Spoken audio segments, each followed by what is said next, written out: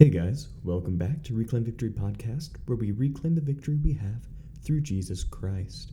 For anyone new, I'm Devin, your host, and this week we are into the second episode of Put 'em Up series, talking about what it means to fully surrender to God.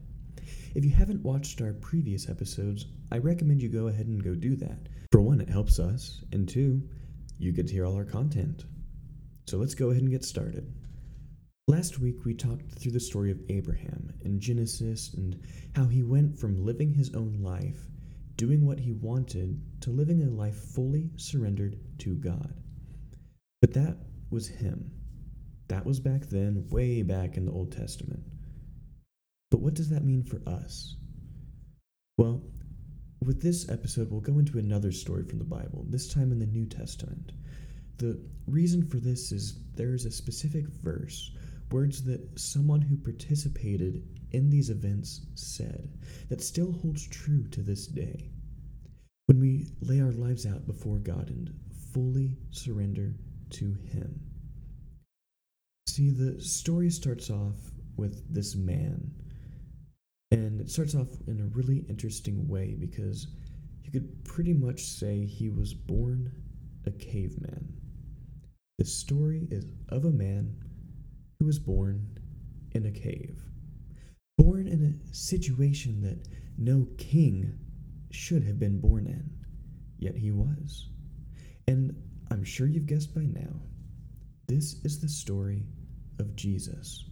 Now, we aren't going to cover his whole story today, though his whole story could be used to give an example of complete submission to God, because that's how he lived his life. No, today we will only cover a tiny portion of his life, the portion leading up to his death on the cross. By this time, Jesus had already been anointed by the woman in Bethany, the one who brought out the alabaster jar of expensive perfume to anoint him in preparation for his burial. By this time, Judas had already made the agreement to betray Jesus, turning him over to the authorities. By this time, they had already taken part in the Last Supper, where Jesus announced that one of them would betray him, the same Passover meal where he broke the bread, saying that it symbolized his body, and he drank the wine, saying it symbolized his blood. The very same night that he would be betrayed. But right before that is where our story starts of surrender. It begins in Matthew 26, verse 36. Then Jesus went to his disciples to a place called Gethsemane, and he said to them, "Sit here while I go over there and pray." He took Peter and the two sons of Zebedee along with him, and he began to be sorrowful and troubled. Then he said to them, "My soul is overwhelmed with sorrow to the point of death. Stay here and keep watch with me." Going a little further, he fell with his face to the ground and prayed, "My Father, if it is possible, may this cup be taken from me, yet not as I will, but as you will." Then he returned to his disciples and found them sleeping. He said, "Couldn't you men keep watch with me for 1 hour?" He asked Peter, "Watch and pray so that you will not fall into temptation. The spirit is willing, but the flesh is weak." He went away a second time and prayed, "My Father, if it is not possible for this cup to be taken away unless I drink it, may your will be done." When he came back, he again found them sleeping, because their eyes were heavy. So he left them and went away once more and prayed the third time, saying the same thing. You see, 1, 2, 3. 3 times saying, "God, take it from me. Don't let me go through this. I don't want to go through this. I don't want. And see, throughout this whole time, when he was praying, he was sweating blood. He was so stressed out that he was sweating blood. And he kept saying, I don't want to do these things God is calling me to do. I don't want to go through this. I don't want But did Jesus stop there? Nope. Not even close. He finished it off with, but let your will be done, not mine. How many of us stop at that first part? How many of us stop with the me, myself, and I, where we pray to God and are just like, God, please don't let me go through this. Please take this cup from me, and please just let me not do this.